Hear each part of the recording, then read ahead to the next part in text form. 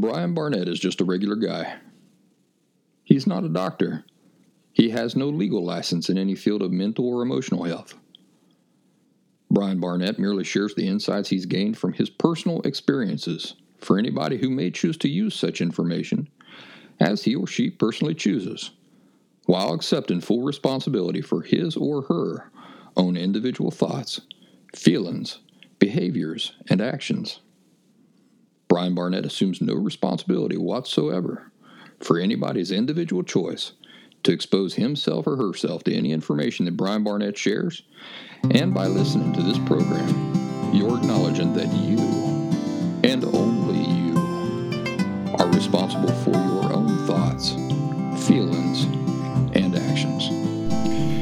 Well, hello there. Happy Thursday, everybody.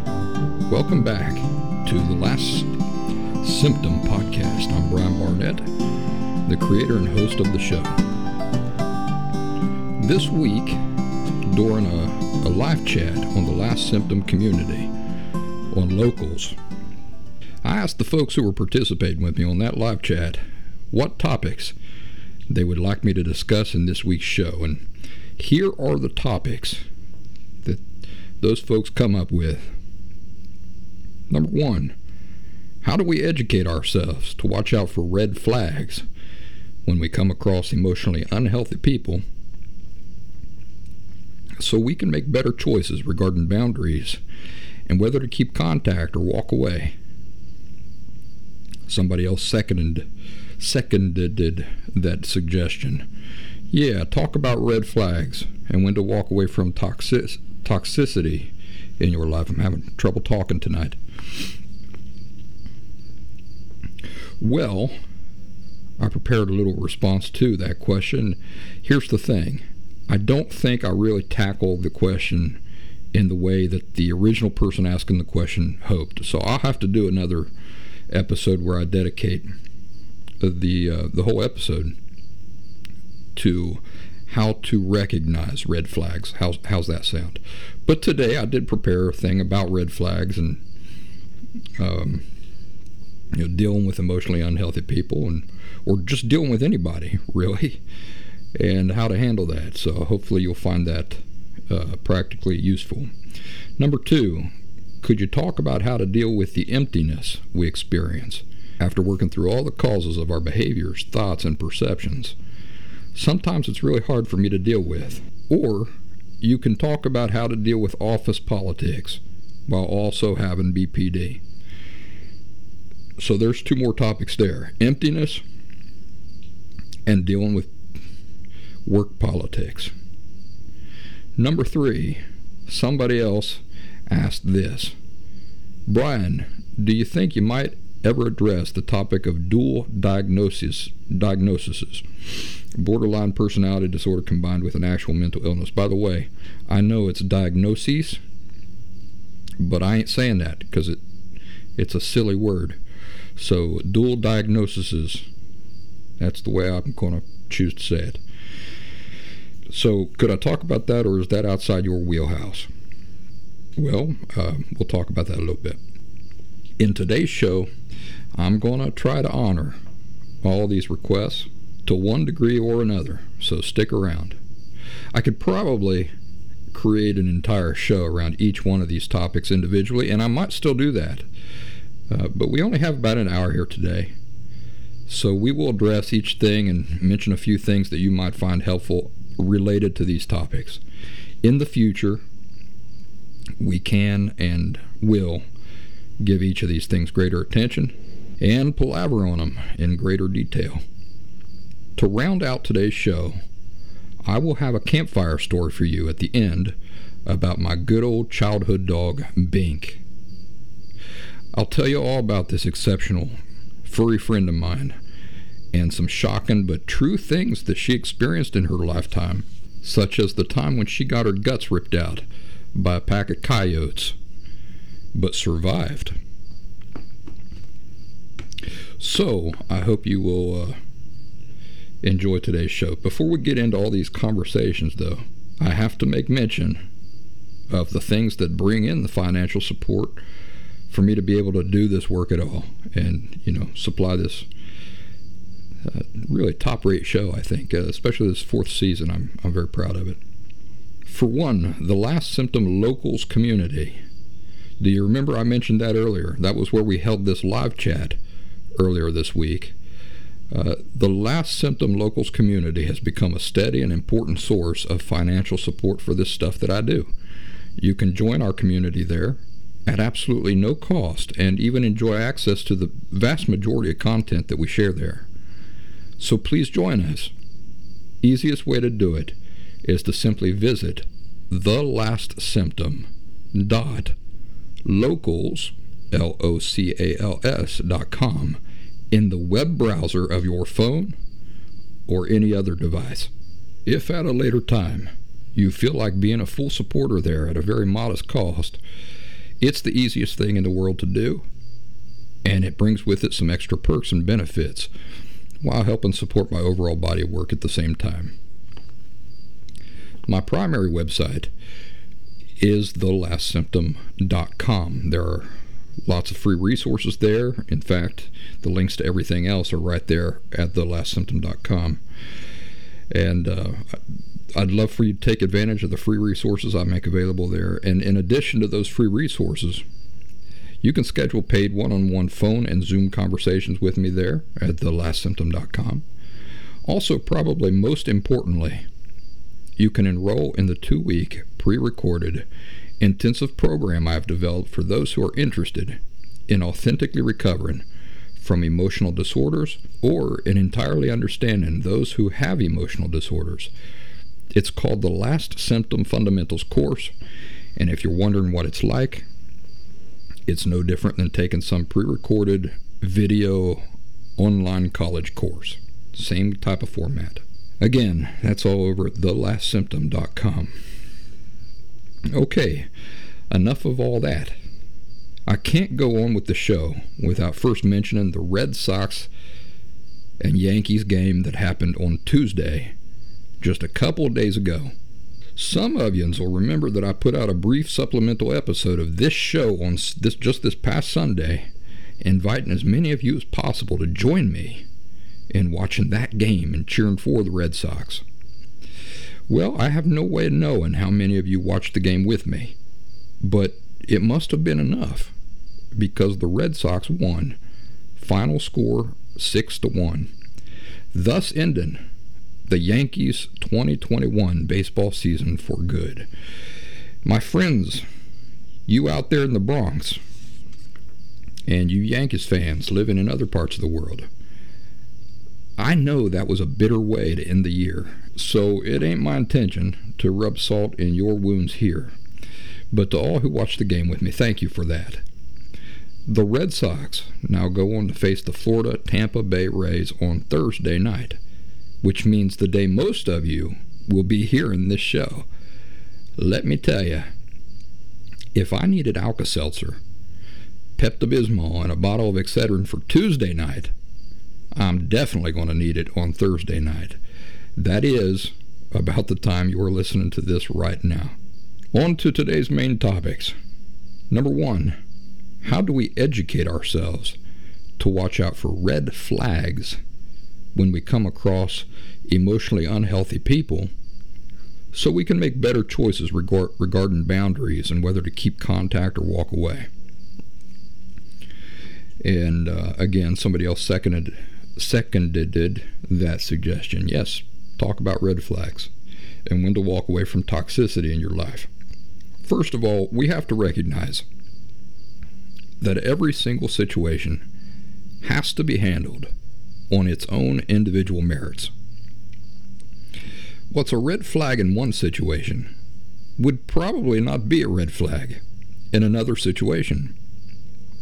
There are a lot of different factors in play, and really it probably all comes down to what role exactly do you see for that particular individual in your life. So do you understand that if you're looking for a boyfriend, what constitutes a red flag and how you then handle that situation is going to be completely different than if you're just looking for a landscaper. So do you understand that if you're looking for a boyfriend What constitutes a red flag and how you then handle that situation is going to be completely different than if you're just looking for a landscaper to mow your grass every week. What might be a definite red flag for one may not even matter at all for the other. But fundamentally, the sort of thing it all comes down to is this: what role do you imagine the person playing in your life? Or what role are they already playing in your life? There is a concrete formula you can apply to all situations healthfully and reliably, and it's something I've mentioned more than once in the past. The formula is this: anything you allow to be a part of your life should more greatly contribute harmoniously to your emotional health rather than work against it. That is, rather than contributing to emotional unhealth. Let me repeat that. The formula is this: anything you allow to be a part of your life, and notice this wording, should more greatly contribute harmoniously to your emotional health rather than to emotional unhealth. The reason that wording is important is because I did not say that it can only contribute harmoniously to your emotional health, because reasonably, if we're reasonable people, we would be forced to recognize that not even we could live up to those requirements, could we? So we wouldn't even, with a clean conscience, be able to allow ourselves in anybody else's lives either. That's why I say anything has to contribute more greatly to your emotional health rather than to emotional unhealth. And in the past, I've talked about this as being like a teeter-totter or a seesaw. You know, the teeter-totter only has to be tilted more in favor of emotional health. That's it. So do you see how this general rule of thumb can apply just as much to the potential boyfriend as it does to the landscaper who's just going to mow your grass every weekend, within the context of the roles you see for each of these individuals in your life? If the landscaper isn't a very good worker, he consistently fails to mow everything he's supposed to mow. He consistently mows over things he shouldn't mow over, like your flowers or your mint garden. You wouldn't have to evaluate that situation very long or hard to recognize that this landscaper that you've made a part of your life is actually contributing more greatly to frustration, disorder, and a lack of serenity, more than he's contributing to harmony, emotional health, and serenity, right? When you hire a landscaper, the idea is that he does the job right and makes your life easier, right? Contributes more greatly to your sense of peace and serenity. But if this guy, he's running over your flowers and knocking over your frog statues out in the garden and stuff like that, chipping off part of the frog statue, then this isn't a contribution. This isn't more greatly contributing to your peace and serenity. It's more greatly contributing to disorder, a disordered life, a frustrated life, where you're actually, now you've got more worries to contend with than fewer worries. At the same time, it would not be reasonable to fire the landscaper because he's doing his, he's cutting your grass and manicuring your lawn perfectly, but he doesn't spend enough time sitting around listening to you express your most intimate thoughts and feelings. Right? That don't make sense. That's not the role that you have for him in your life. That fault might be a serious red flag for a potential boyfriend or husband, but it's not a fault at all for your landscaper.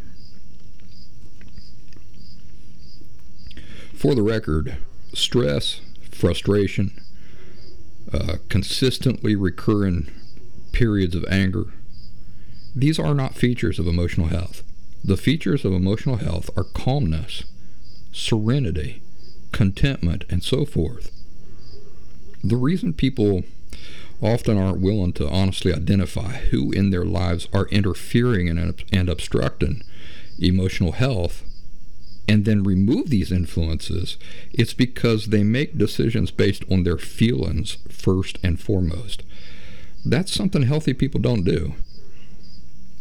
Healthy people don't make decisions based on their feelings first and foremost. Healthy people are healthy in part because no matter how they feel about things, they're able to look at situations realistically and make decisions based on the reality of the situation.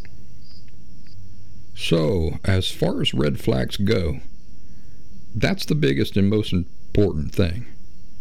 Anybody who contributes more greatly to emotional unhealth has to go. And no, I don't care if it will hurt their feelings. And I don't care if you're going to feel bad about it for a little while. The objective is to enjoy contentment and harmony and health in life. And there's only one way you get to do that. And no, it does not include allowing things or people to be in your life that actively contribute to disharmony and unhealth and work against everything you'd like to be enjoying. Let me tell you about a neighbor of mine. He's a really nice guy, and he's always inviting me over to drink a beer with him in his man cave. As far as his social life goes, he's probably the most social person in the neighborhood by far. People are always over there in his man cave laughing and having a good time. I go over from time to time, and sometimes I stay longer than others. As far as just being a guy that I hang out with from time to time in limited amounts and maintain a friendly, casual relationship with, it's perfect. You see, in that situation, there are no red flags there at all. Let me repeat that. As far as just being a casual friend that I hang out with from time to time to drink a beer with, or spend some time playing music with on the old guitar Juanita, there are no red flags. For the role he plays in my life to that extent, everything is just fine. Are there things about him that I don't personally want to be involved with? Yeah. For example, there have been things consumed. I don't want to give too many details there, but there have been things consumed there and that I have been offered from time to time that aren't for me. Things that I just don't really want to include in my life. So, if I had a different role in my life in mind for him, for example, what if I was looking for a best friend? Somebody to spend all my free time with and be out doing things with all the time, and somebody to share my deepest thoughts and emotions with. Well, then, these sorts of things would be red flags for me. You see, the difference in the role I have in mind for him changes whether or not there are any red flags or not.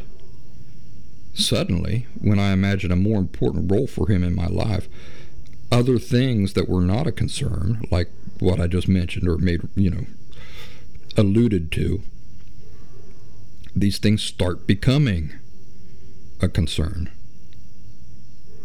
Can we go any deeper with this example? Yes, we can. One night, I was over there.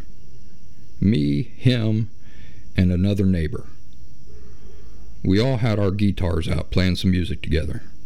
The two of them were pretty high. I was drinking some Kentucky bourbon. This is when the neighbor started asking me about why I never let my little girl play over there.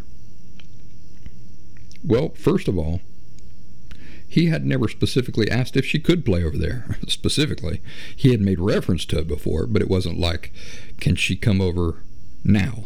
He would just make reference like, yeah, these kids could play together someday. And I was like, oh, yeah, maybe. Now he's asking, he's high, the other guy's high. And I'm just playing the old guitar. And he says, how come you won't let your little girl play over here? Well, that was a red flag because I never said that she couldn't. He had never specifically asked me if she could, and I had never specifically said she couldn't. I had just never sent her over there to do it before. But now, him bringing my daughter into the equation, now there are some red flags where there weren't red flags before in the previous, arrangement and understanding that we had together. Now some red flags start to come up. As somebody that I personally just go over to say hello to from time to time and spend an hour or two with, no red flags at all. But as somebody who I would allow to look over the most precious person in my life, who I am primarily responsible for at all times, remember, by the way, my responsibility for my daughter's safety and the sorts of things she's exposed to don't just go away because she's over at somebody else's house. My primary responsibility toward her does not transfer over to the next adult just because she's got somebody, a caretaker or a babysitter. No, even when she's over there out of my sight, it's still my responsibility. Of course, because he's high, he's saying things he probably wouldn't have said otherwise. For example, he asked if I thought he was a bad parent and things like this, and if this was the reason I never had my daughter play at his house. Well, my personal opinion about that, whether or not he's a good parent, is pretty irrelevant, except to the decisions I make for myself and my daughter. It's not really something that he has to be too concerned about. If he's content with his parenting, well, that's where that should begin and end. What does it matter what I think? But just being honest with you folks, the truth is, I don't think he's the greatest parent that I've ever encountered. I'm certainly not passing judgment on him. I don't look out at the world and pass judgment on people. I make observations, and then based on those observations, I make decisions for myself. But I'm not sitting and observing people judgmentally. He has 3 or 4 kids, and I'll tell you, I can't watch, because the things he allows them to do out around near the street and things of this sort, and sort of the lack of attention to what they're up to, and the sort of the situations they're getting themselves into, it makes me very, very anxious. I hear those kids screaming and getting hurt all the time, and it's just not the sort of environment that is really harmonious with the spirit and energy and sorts of approaches to life that I like my daughter to be educated by. Yeah, I'm not a stick in the mud. I'm not against kids having fun. I'm also not like, my daughter's shadow, where I got to be hanging over her shoulder all the time. Clearly, there are times when she's not with me, and I don't walk away, or I don't walk around in a state of constant panic or anything like that. But, I do trust the people that she's with, and that I give my blessing for her to be with, and I do go to great lengths to understand exactly what she's going to be doing, who she's going to be doing it with, and things of that nature.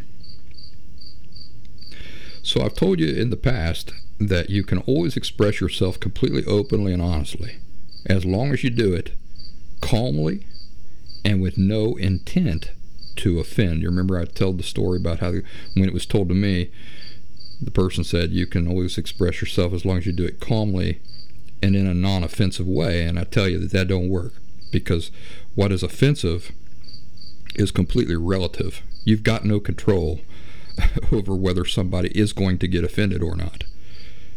The only thing you do have control over is if your intent is to offend somebody or not.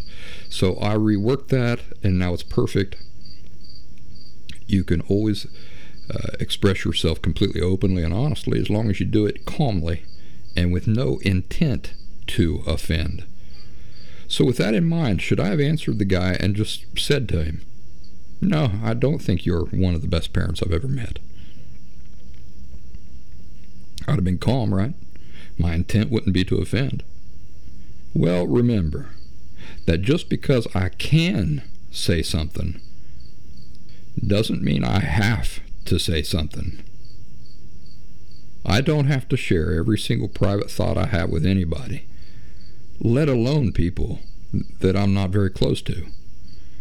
Furthermore, being allowed to express myself completely honestly does not also mean that I shouldn't make a cost-benefit analysis of each situation to determine the best way to handle it. Cost-benefit analysis is a subject that I definitely want to dedicate an entire show on, and it's been in my plans for forever, because it's so important, and it makes up such a regular aspect of my life nowadays. So we won't talk about it in great detail here today. We'll save the majority of that conversation for a much deeper conversation later. But you may have heard the term cost-benefit analysis and think that it only applies to business or business acquisitions and that sort of thing.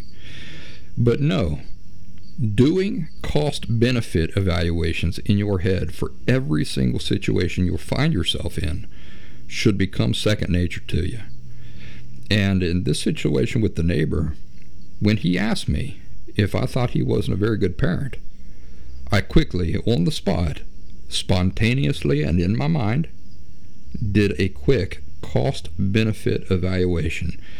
Remember, I did this even while I was tipsy on Kentucky bourbon. That's how second nature doing these sorts of evaluations have become to me. In my head, I said to myself,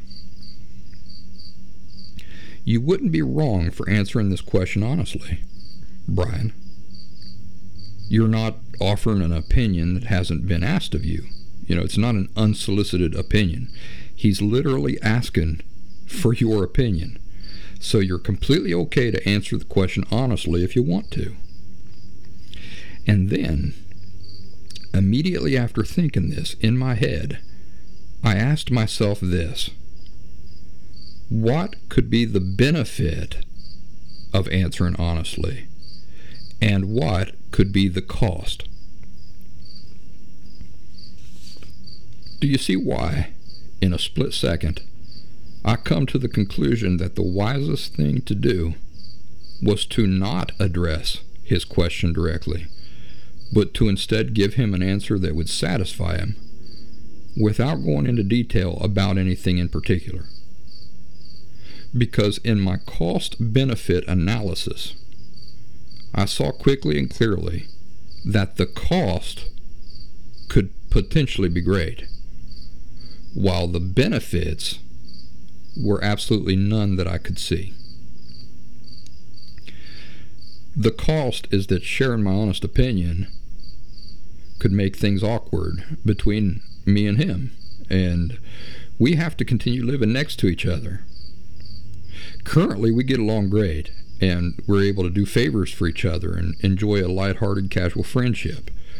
You know, we're able to do things like tell each other if anything suspicious is going on in the neighborhood, or we're able to tell each other about great deals we've seen on equipment around town. We're able to offer knowledge about things and advice. For example, he was really helpful this summer for me personally, when I was looking into buying a battery-powered push lawnmower. Had never owned one before, didn't know how reliable they were or anything like that, and I didn't want to spend money on something that I didn't know about. So I went over and talked to him. Hey, what do you know about battery-powered lawnmowers? Oh, they've come a long way, and this is the brands you should be thinking about and stuff like that. So the cost of sharing my honest opinion could mean the end to all of these things and the start of friction and awkwardness.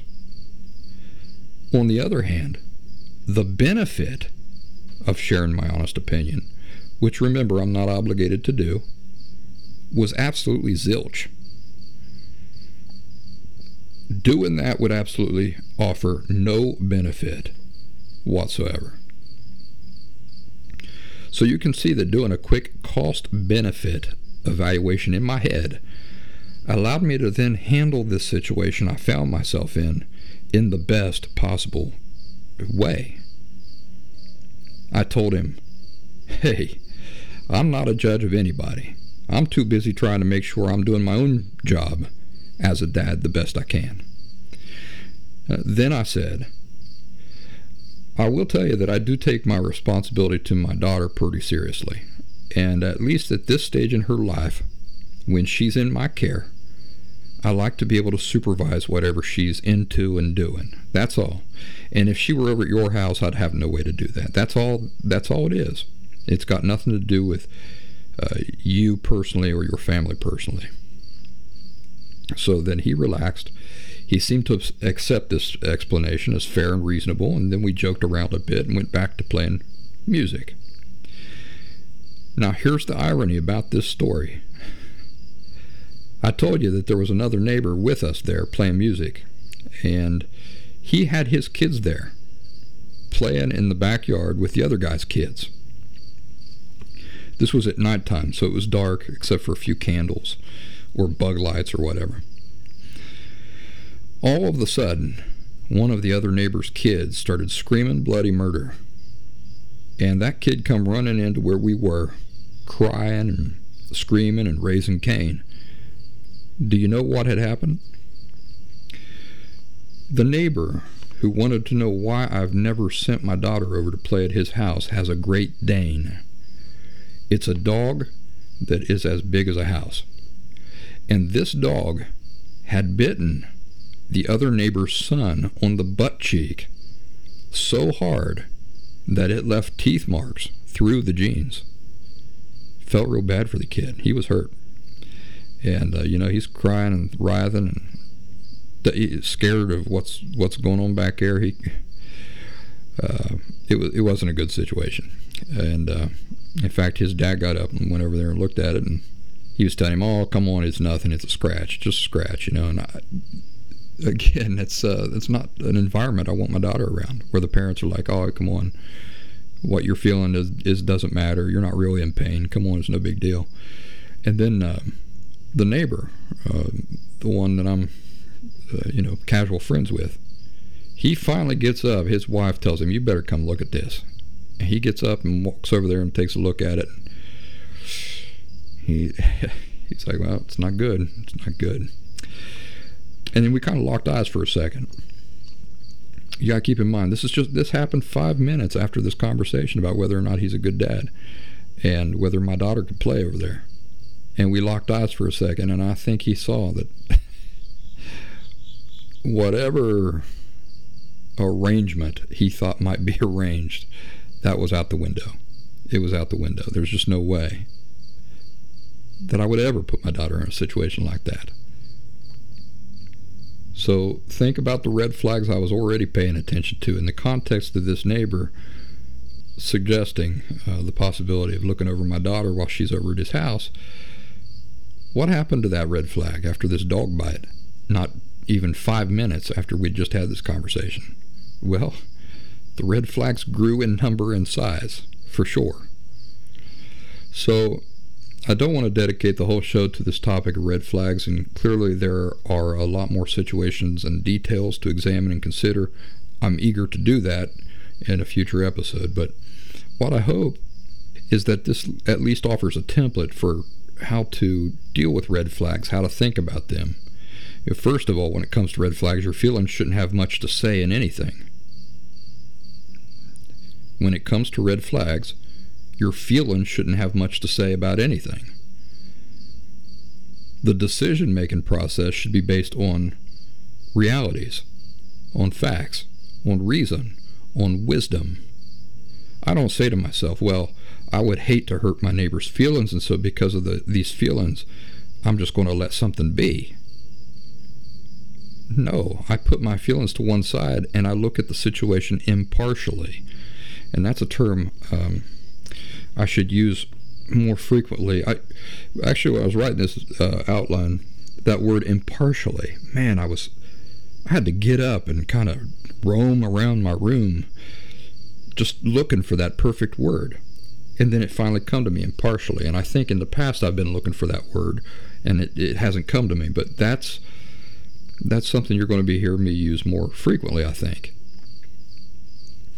Emotional health involves a lot of pushing your feelings to one side and observing, analyzing a situation impartially. It means, I don't care how I feel about it. Let's look at this situation. Let's disconnect from how I feel about it for a second and look at it on its own merits. So number 2, could you talk about how to deal with the emptiness we experience after working through all the causes of our behaviors, thoughts, and perceptions? Of course. In the past, I've talked with you about what the experience was like for me in the depths of my own recovery. And the way I've usually described it is as a period of intense and profound, lasting gloom. But I reckon emptiness is another good way to describe how I felt during that period. Why did it seem so profoundly gloomy or empty? Well, because everything that I thought I had known about life, and even what I thought I was certain about with regards to the various actors in my life, was all false. And I could see this now for the first time in my life.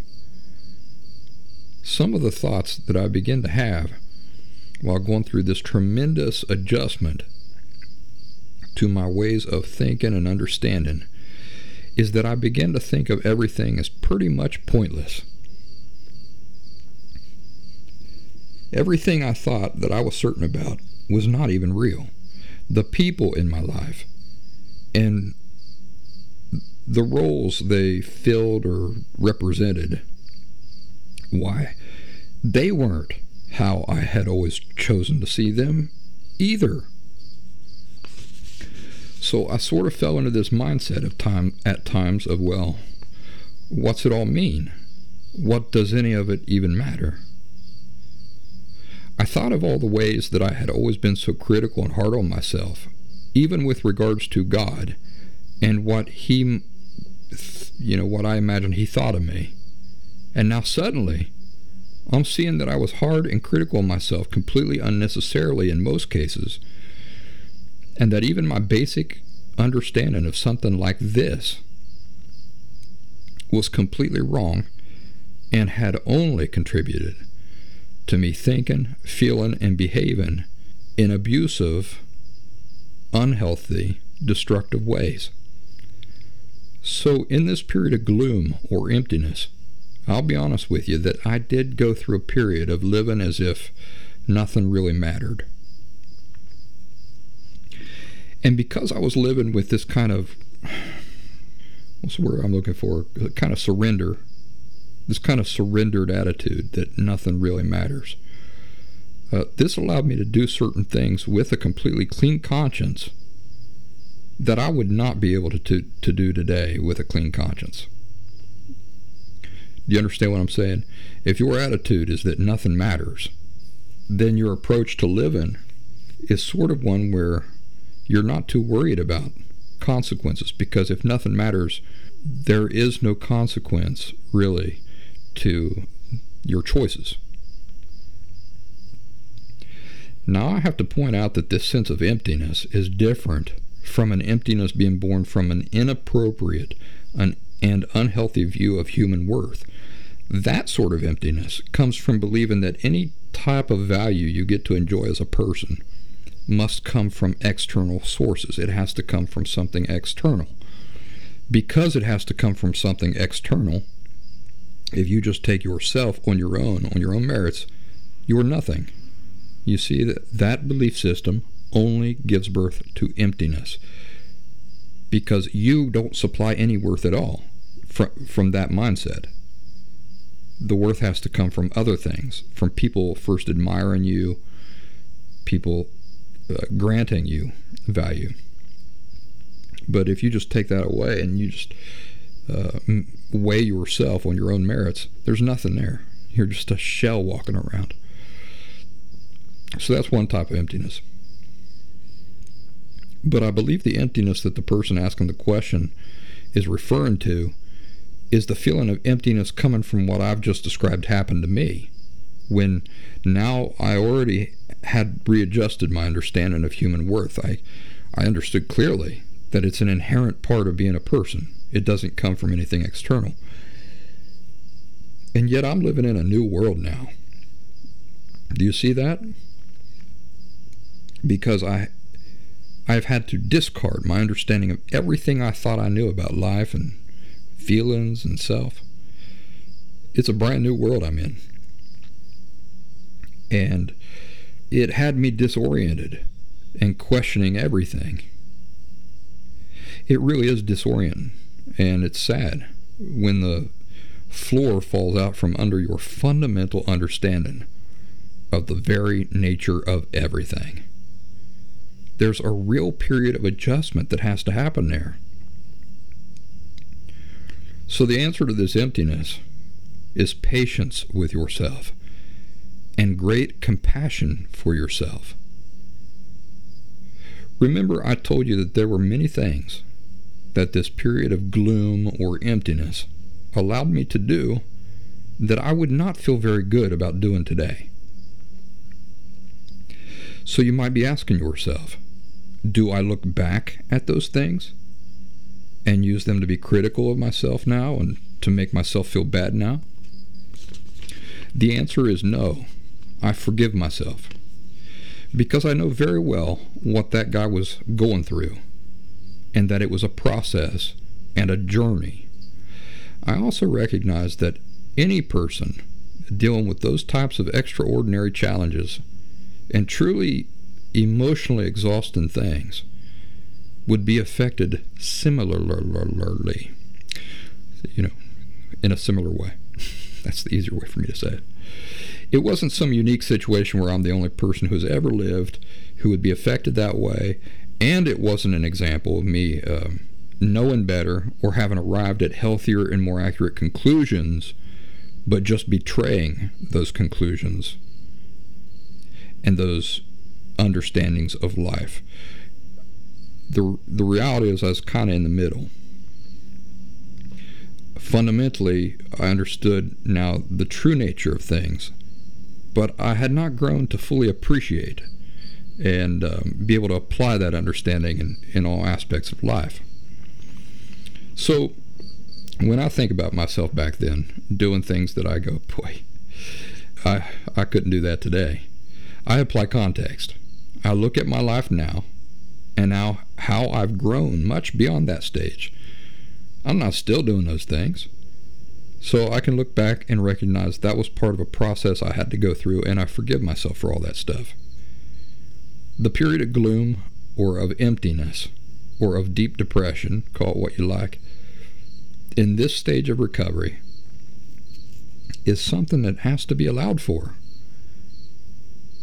Nobody who is on a journey can reasonably be criticized for not stepping out the front door and instantly being at their destination. The journeying process has to be factored in and allowed for. Well, traveling from a lifetime of deep-seated emotional unhealth to a life of health is a great, big, important journey. Don't disallow the journeying part. Some other things to keep in mind. You have total authority and power over what you continue thinking about and how you choose to think about a thing. So whenever possible, choose to think positively. Do not choose to allow yourself to wallow in negative thoughts or in thoughts that nothing matters or that everything is irrelevant. These sorts of thoughts are extreme and cannot represent the truth. It's the same way that thoughts that everything is perfect and good and wonderful all the time are extreme and can't represent the truth. Remember, the truth is always somewhere balanced in the middle like a teeter-totter. Next, recognize that you're not superhuman.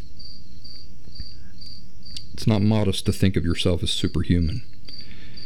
Do you remember what modesty is? It's recognizing your true limits and then being content to work within those limits. Some people say, well, that's a self-fulfilling prophecy, modesty. It's outdated. Well, no, you're wrong. I'm talking about real limits. And just because you don't recognize a limit does not mean it's not there. So, real modesty brings contentment. It contributes to contentment and peace and harmony with life.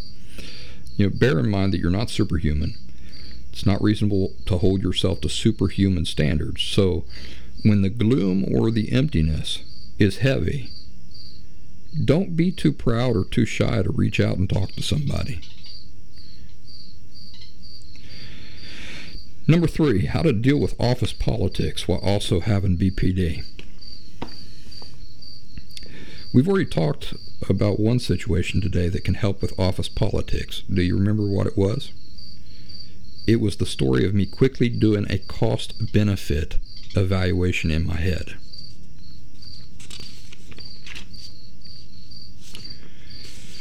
How often could this be beneficial in your dealings with the people you work with?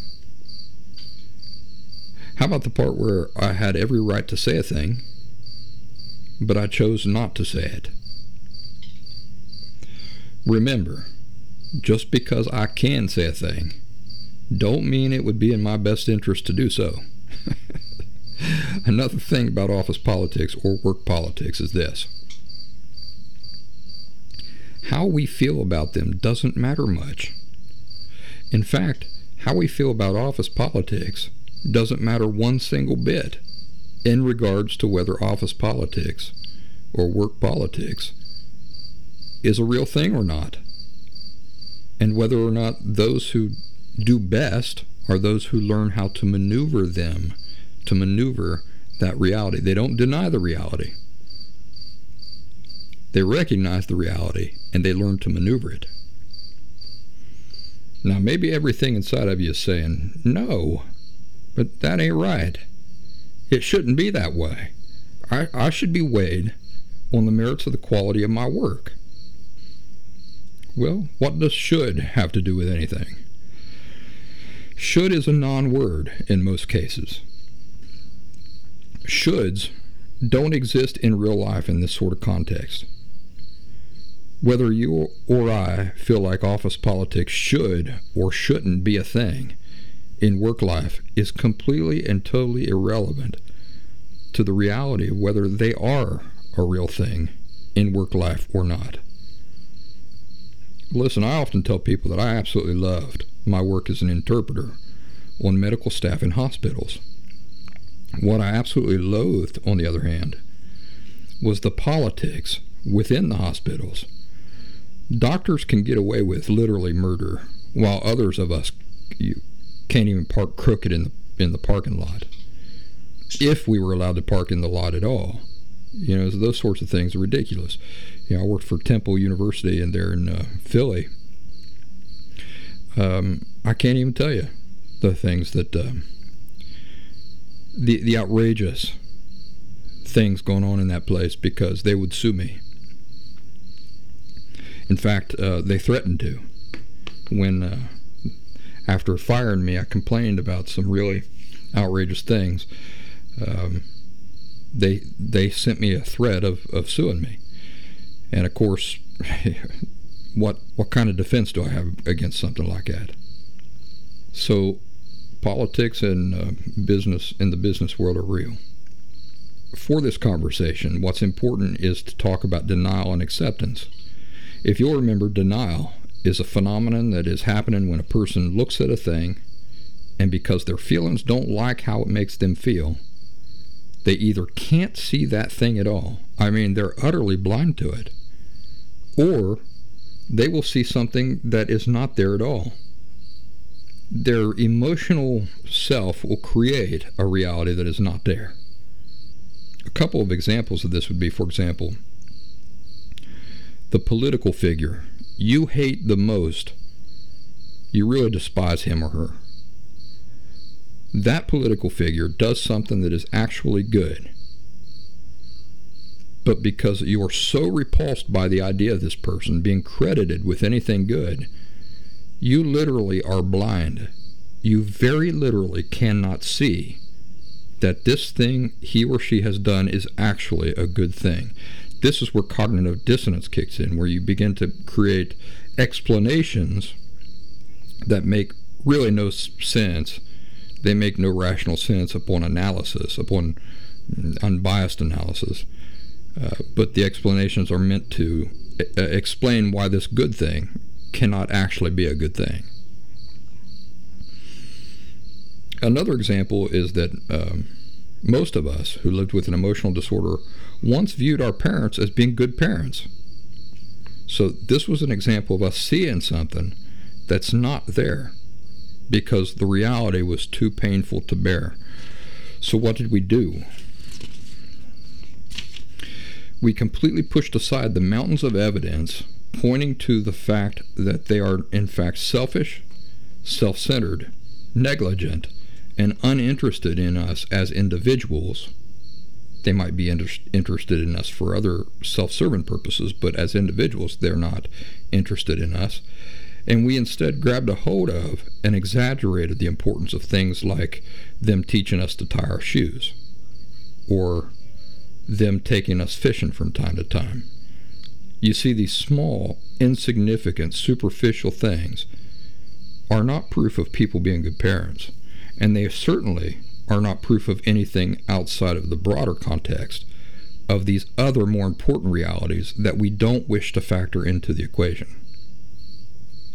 So in all cases, regardless of any situation, denial is refusing to see a reality for what it truly is,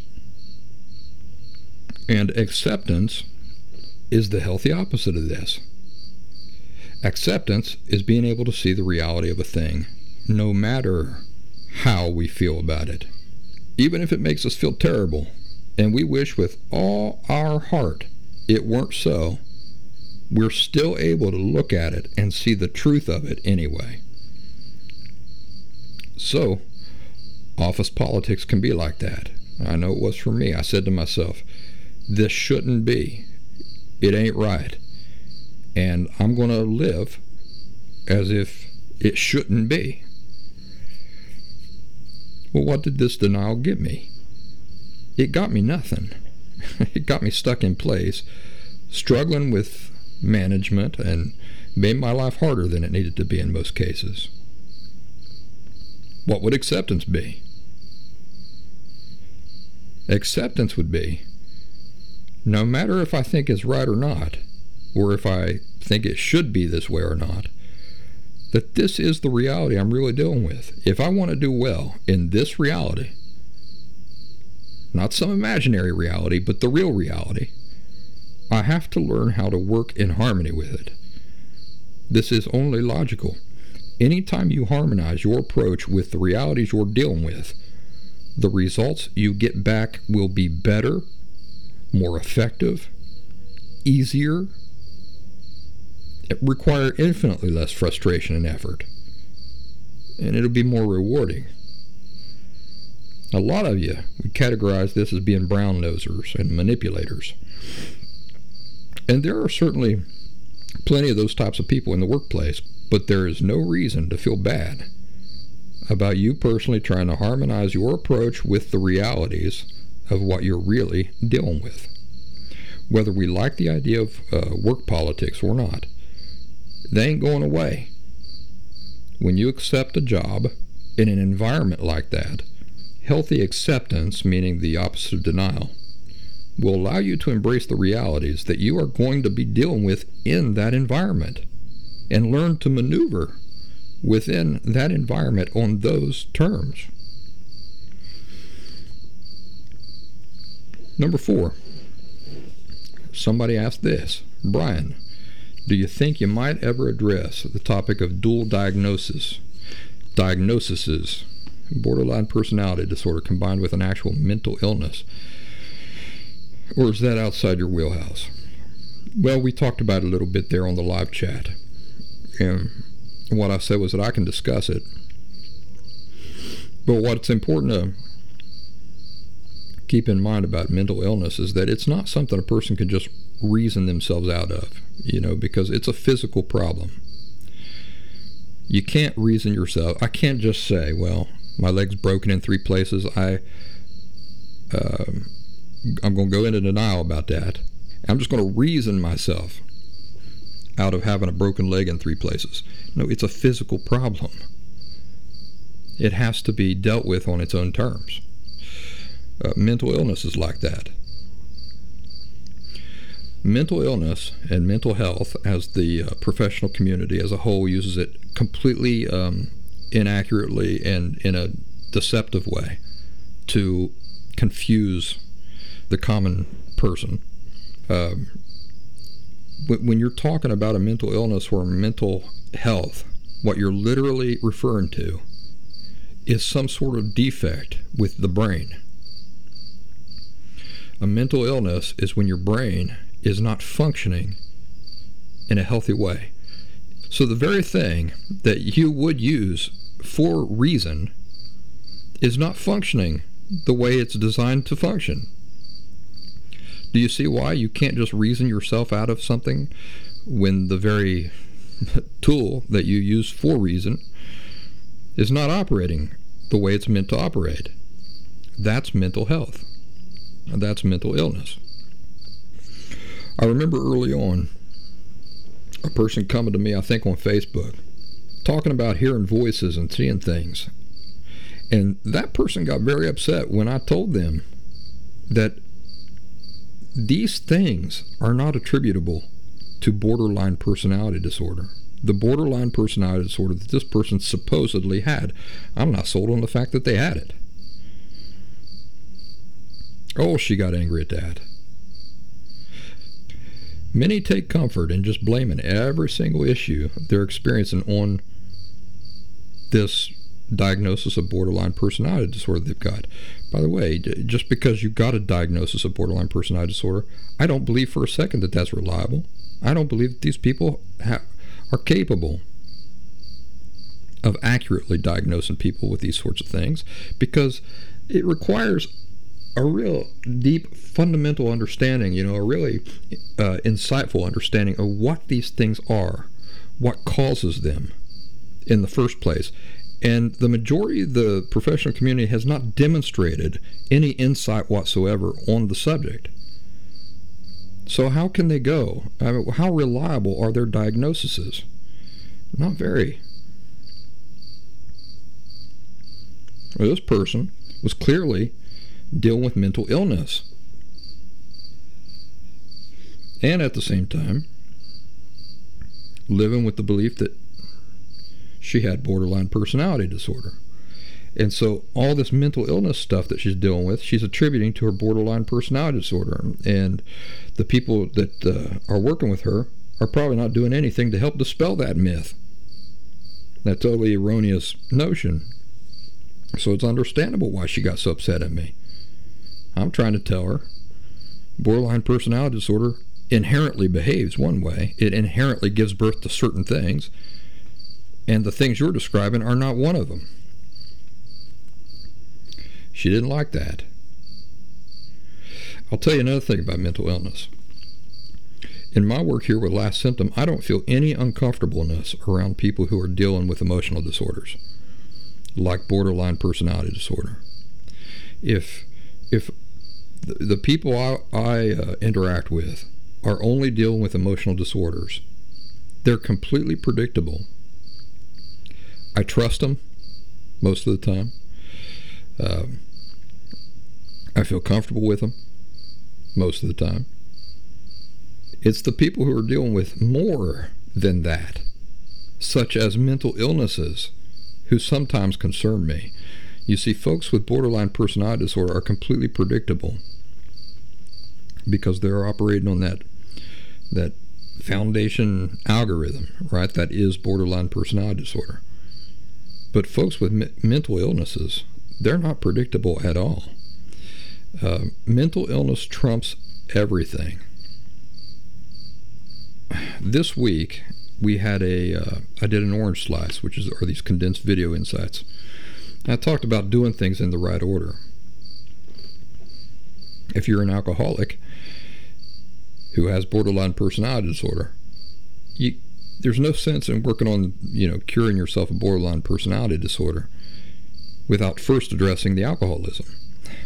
Because if you're drunk out of your mind all the time, you can't very well do the work required to heal and escape these other emotional issues. So the logical thing to do is to not worry about the borderline personality disorder for a while until you have the alcoholism under control. Well, this is no different. If somebody's diagnosed you with mental illness and with borderline personality disorder, again, I'm not sold on the fact that you actually have both things, but the idea is that to do things logically and in order, forget about the borderline personality disorder. It's not the most pressing concern. The most pressing concern is the mental illness, because if you can't reason, if your faculties for reasoning are not operating correctly, you can't do the work to recover from borderline personality disorder. You can't even trust the work that you do to recover from borderline personality disorder. So the mental illness has to be addressed first. Mental illness trumps everything. You can't predict something that by its very nature is completely unpredictable. It reminds me of working with a guy in the hospital who had damaged his frontal lobe in a motorcycle accident. He could do something totally uninhibited at any moment, and there was simply no way to predict when that might happen or what it might look like. That is mental illness. Emotional disorder is not unpredictable like that. Emotional disorder is entirely predictable. So the takeaway point of that is there's absolutely no point in doing things out of order. So that's today's topic, conversation. Thursday night is kind of a big night for me.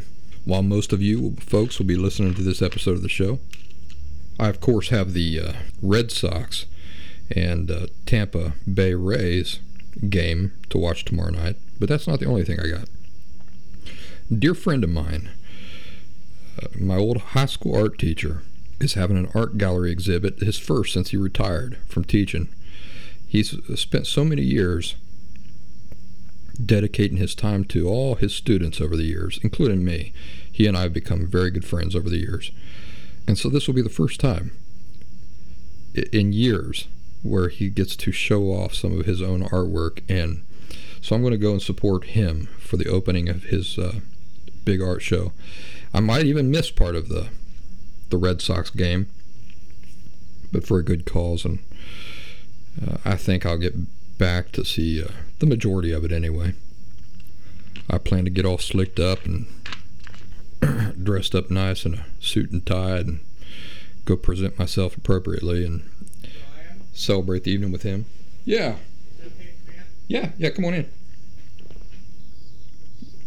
All right. Well, I had my next door neighbor here stop by, and this is not the neighbor who has the dog that bites kids on the ass, but my next door neighbor, he's probably in his mid-60s.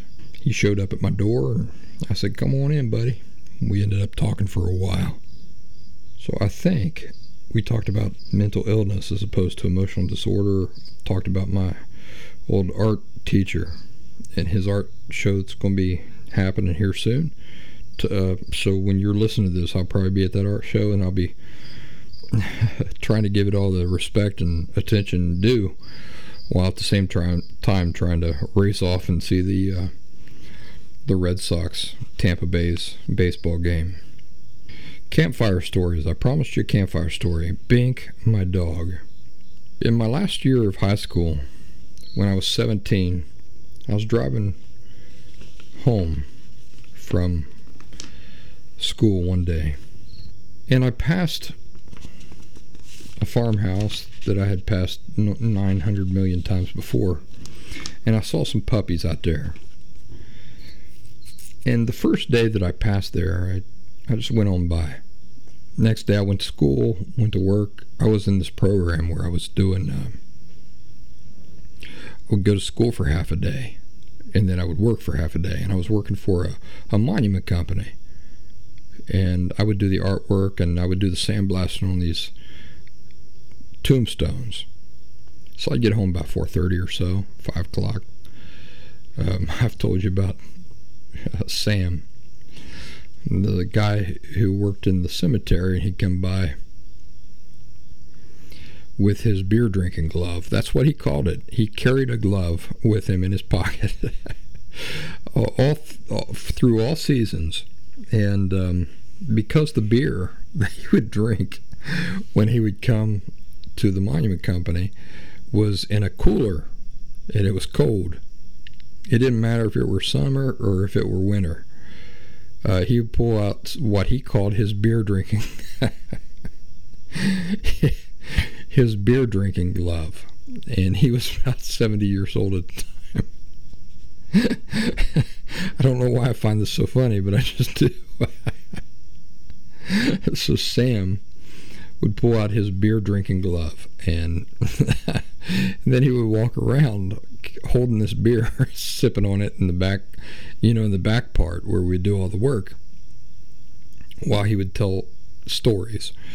So that was the job I had at the time. When I was driving home one day, I would go to school for half a day, and then I'd go to work at the monument company with Mouse and Sam.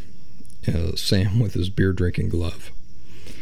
And one afternoon, I was going out home to the country, out into the middle of the woods there where I grew up, and I saw on this farm porch a bunch of puppies. And I stopped by there and I said, "What are you guys asking for these pups?" And the old farmer said, "Will you just take one?" I said, "All right, well, I'll take one." So I did, and that puppy proved to be the laziest puppy I think I've ever met in my life. The thing would just lie around, wouldn't do anything, wasn't playful, nothing. So a couple days passed, and I made a hard decision. I mean, it wasn't that I didn't like the pup. It was just that for my lifestyle, I didn't see how the pup was going to contribute very positively to it. So stopped by there a couple days later, and I said, "Would you mind if I traded this pup for one of your other pups?" And they said, No, not at all. Go ahead. That was when I looked around, and I picked Bink, who would follow me into young adulthood. Why did I choose the name Bink? Well, it's pretty simple. I was reading a series of novels at the time that I was pretty fond of. They were the Xanth novels by Piers Anthony, and one of the main characters in that book, in the very first book actually, that book spawned many, many sequels, but in the original book, the main character was named Bink. It was a male character. And the interesting thing about this Bink character was that the whole premise of the story was that there was this magical world called Xanth. And by the time you become an adult, you had to have a magical talent that manifested. And when Bink became an adult, he had no magical talent that had manifested. So he was at risk of being banished from this magical world of Xanth. Well, spoiler alert. So if you don't want to know about this, don't listen any further. At the end of the first novel, you find out that he's had a magical talent all along. It's just that the nature of the magical talent made it almost invisible. So his magical talent was that he was immune to anybody else's magical talents. That was his magical talent. Other people had magical talents like starting fires, talking to inanimate objects, and stuff like that. So anyway, I was so fond of this character that I named this pup Bink after the main character. By the time I was 19, I moved away. I moved to the city. 19 or 20. I'm not really breaking down the math specifically here, but some years had passed, and then I moved on to the city. And what I remember a lot about Bank, first of all, she was a mutt. She was a big dog. She was probably 75 pounds. She was a brindle collar, so she had this brown brindle collar to her. And I left her there at home when I went off to the city. And the reason why I left her was not because I didn't care for her or anything. It was because a country dog has a life of freedom that no other dogs get to enjoy. They don't live indoors. They're not tied to a chain. They have free roaming ability over hundreds of acres, the same as I did as I was a kid. It seemed cruel to me to take her to the city with me out of some kind of selfish need. So I instead chose to leave her home. And whenever I would come back home, she would always cry to see me. She would whine openly and cry and try to get near me. She was always so pleased to see me. Bink, throughout her lifetime, gave birth to, I think, 3 litters of pups. So it's just kind of one of the aspects of being a country dog is that when you're in heat, the male suitors come from miles around. And so she did end up giving birth to about 3 litters of her own pups, and we found homes for all of them. Bank was still alive when I moved to Philadelphia and married Diana. And then even years later, as we were still married, we would come back for holidays and that sort of thing, and Bink was always there waiting for me. Her eyes clouded up, cataracts, so she would bark at me when I'd pull into the driveway. She'd hear the car, she'd start barking at me, and I would step out of the car and say, "Bink, it's just me." And then her barking would turn into crying. She would cry to hear my voice and run up to me. And I told you I'd tell you about the time that she got her guts ripped out by coyotes. Some people call them coyotes. We don't call them coyotes where I'm from. We call them coyotes. And a lot of people just call them yotes. One time she disappeared for about 3 weeks while I was still living at home. And then one morning I got up and I went outside, and there she was. And I noticed that she was dragging something underneath of her. And it turned out to be her own guts. So what we assumed had happened is that she had been far out in the woods and had encountered a pack of coyotes and had gotten into a fight with them, and these coyotes had ripped her open, and the soft part of her belly was totally ripped open. We took her to a vet. The doctor, basically what he did was he stuffed her guts back up inside of her, sewed her up, and that was that. She continued living after that experience for another 8 years or so. Imagine that. Come home, we don't know how long she traveled to get home, with her guts dragging on the ground, and the doctor stuffed her guts back up inside of her belly, sewed her skin back up, and she ended up living another 8 years or so. After I married Diana and moved to Philadelphia, every time I come back home, I figured it would be the last time that she and I would see each other, so I always took lots of pictures and paid her lots of attention. When I was still 17 or 18, I got in my head the idea of jogging up the road. Now, we lived on this country road, jogging, the idea for me now is just comical that I got the idea to jog because I was so skinny. And the last thing I needed to be doing was jogging.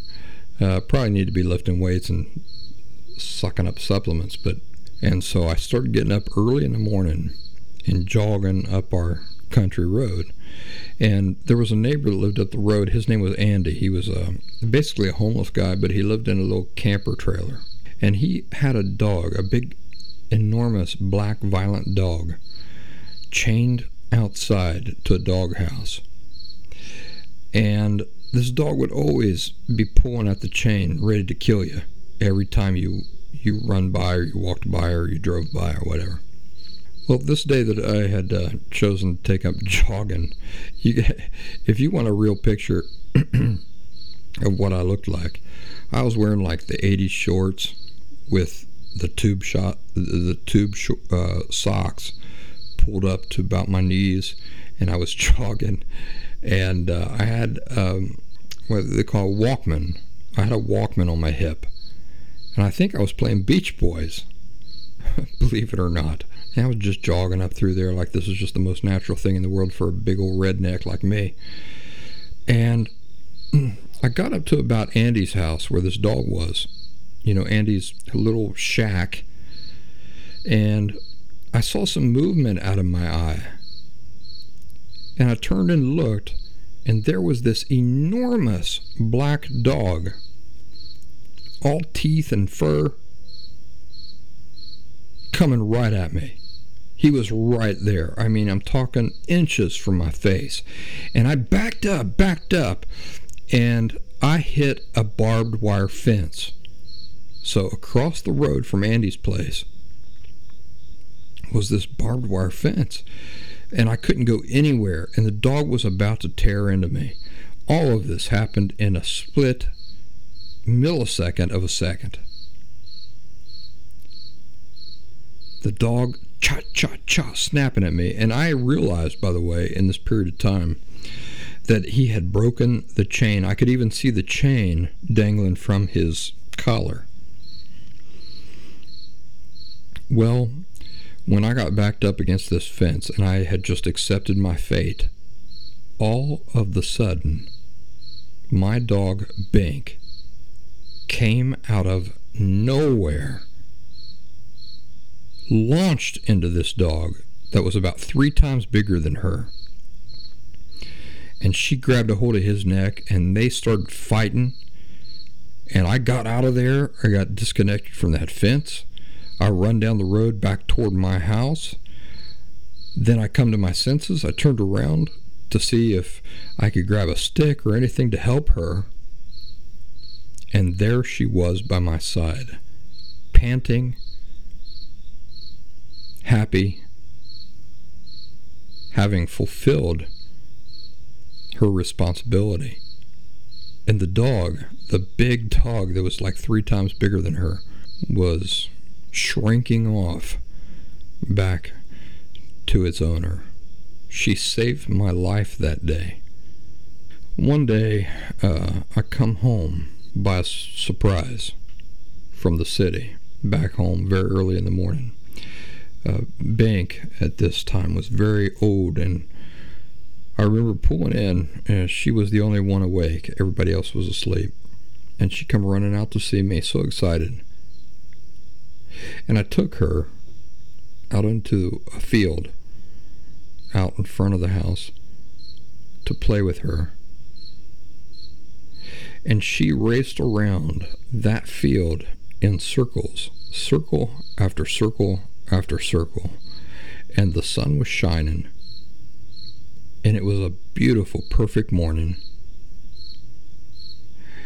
And I was so happy that my old dog had found and tapped into this reserve of youthful vigor and energy. I remember looking up at the perfectly blue sky and thinking, this is going to be one of those moments that I remember for the rest of my life. Me and Bink, here, right now,